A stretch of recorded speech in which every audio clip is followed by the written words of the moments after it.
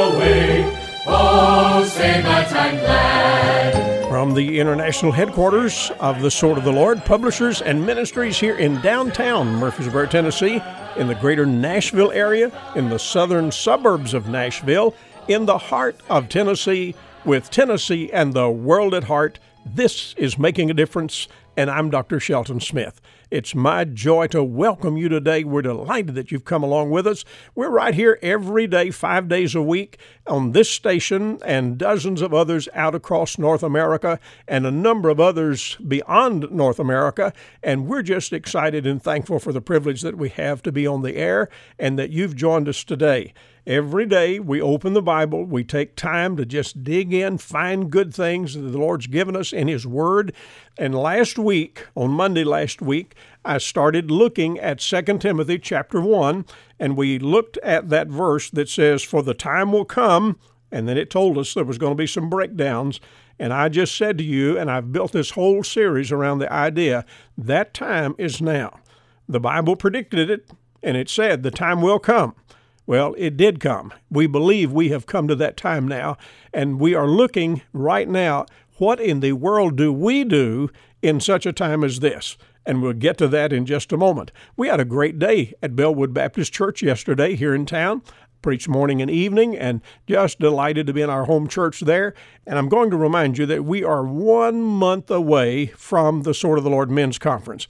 Guys, go to the Sword of the Lord website at swordoftheLord.com and check it out. Get registered and plan to be here. You're going to love this, and we want you to be right here with us for it. November 10 and 11, just a month away.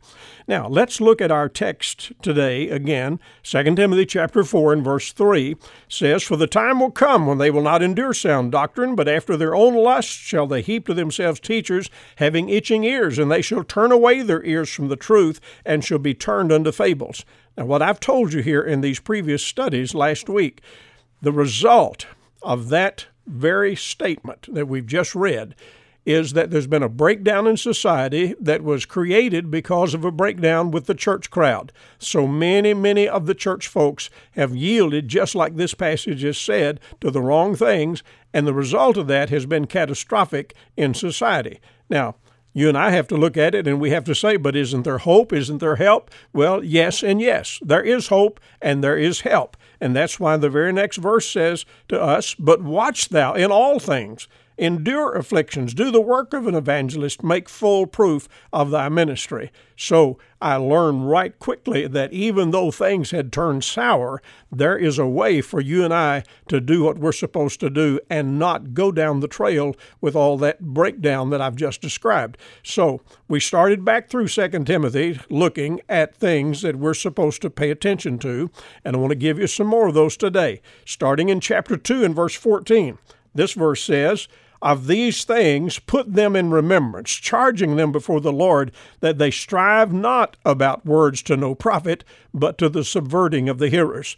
You and I have to realize that we have influence, and a lot of people pay attention, and if we compromise, it impacts them in a negative way. If we start slipping, it impacts other people in a negative way. We have influence either for good or for bad, and if we do not do what we're supposed to do, other people are going to watch us, see our example, and they're going to head down the wrong trail as well. So what he's telling us here is we are to lead our peers on the right path. We have a responsibility to take the message of the gospel and the message of the Word of God, all of the counsel of God. We're to take all of that and communicate it to our church crowd and to society at large. It's not a matter of just what we do inside the church house, but it's a matter also that we get out in the streets, that we get out in society, and that we do the things that we ought to do to spread our influence. And we need to be sure that we teach others who may not have had all the exposure to maturity and other things that some of us maybe have. And so we need to tell them, don't get sidetracked. Don't get off down some trail somewhere. Don't buy into some deception, but instead, don't let yourself do that which will subvert you, which will be unprofitable, and which will subvert others as well. Now, look at verse 15. It says, "Study to show thyself approved unto God, a workman that needeth not to be ashamed, rightly dividing the word of truth." Now, if I could express this in 2 words, I think what he's telling me is simply this: stay focused. You need to be pursuing God's approval, a workman that needeth not to be ashamed, a workman that is approved of God. We need to stay focused, and that word workman, now, I don't think there's any way that I can put the word loafer in connection with the word workman.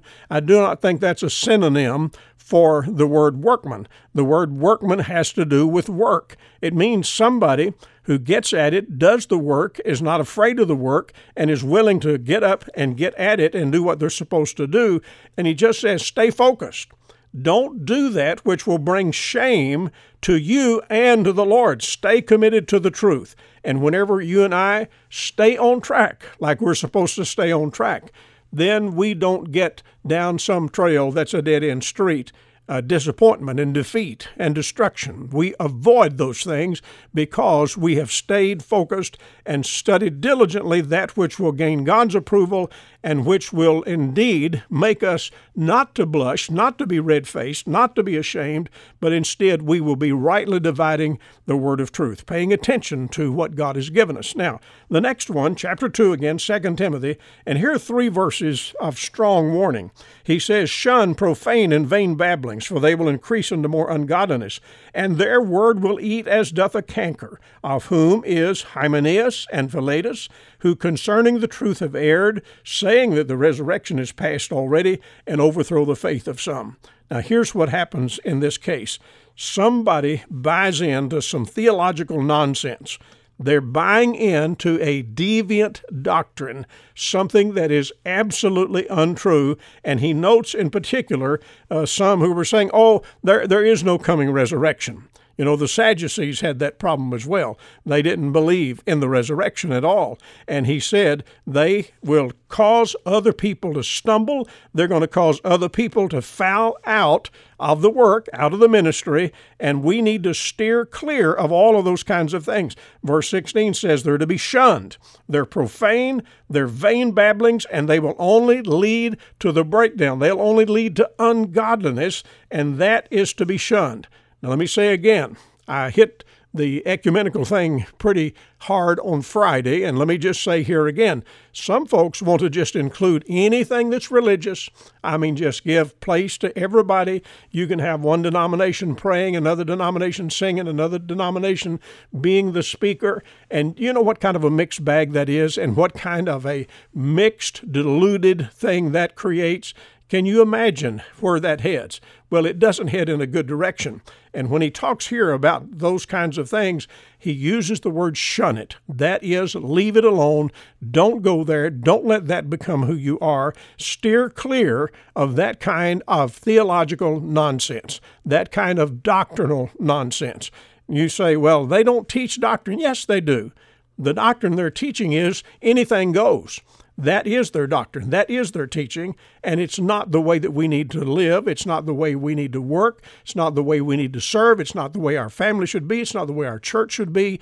We instead need to steer clear of those things.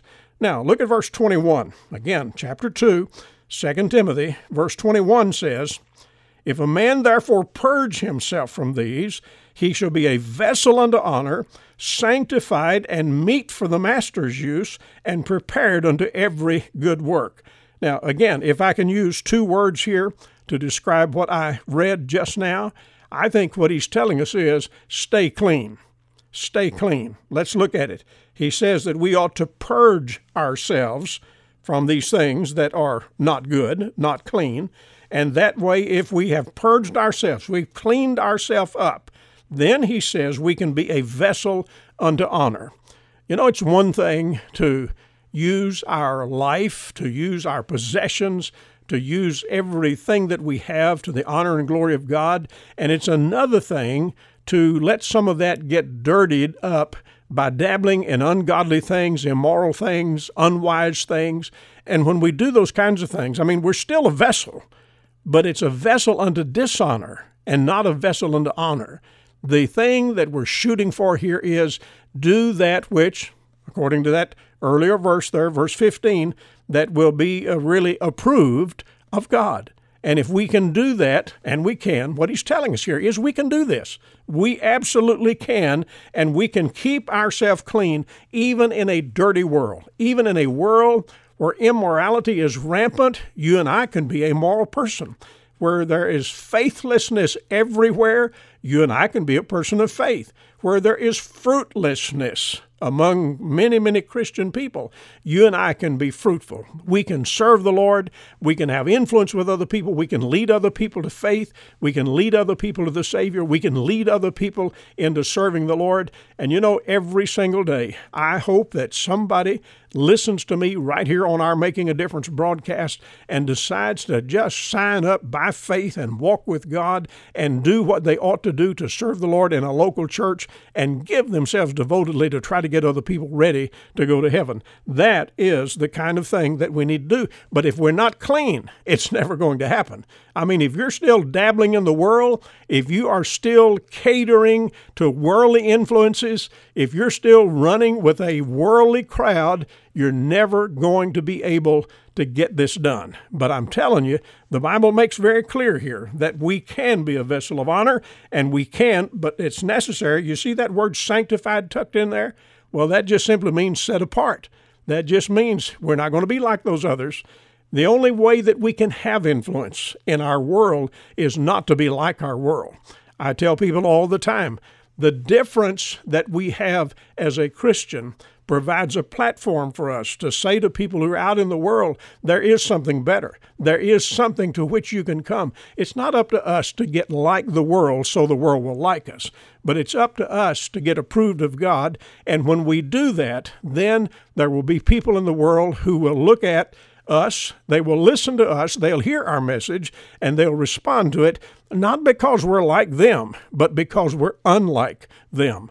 And that is a powerful premise that has been overlooked by an enormous amount of people who are professing Christians. And I'm telling you, dear friends, we need to have that difference in our life. And if we'll do that and keep ourselves clean, keep ourselves set apart, sanctified, then he says, meet for the master's use. Then we are ready to serve the Lord. Then we are somebody that the Lord can use and he will use.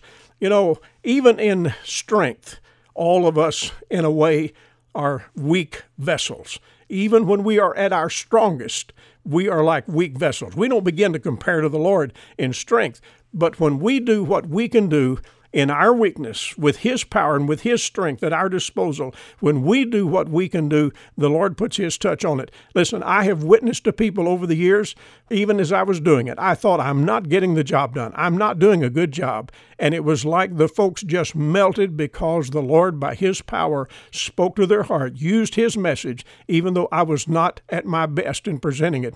And I've seen that happen over and over again. Many times when I've preached a sermon before a live audience, I've walked away from it saying, I don't know whether I got the job done or not. And a week later, 2 weeks later, a month later, 6 months later, somebody said, you remember it was that service when I thought I didn't do so well, that the Lord used it to impact their life and change their life, because the Lord's word is good, it's powerful.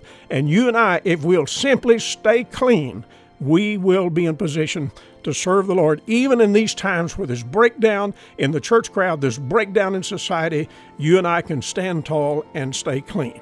Well, I've got a few more of these things here in 2 Timothy we'll look at tomorrow. I trust that you'll join me then. In the meantime, I love to hear from you, so don't hesitate. Write me a note real soon. Dr. Shelton Smith at P.O. Box 1099, Murfreesboro, Tennessee, 37133. The email address is radio@swordofthelord.com. Well, until tomorrow, God bless you. Have a good, wonderful rest of the day, and goodbye for now.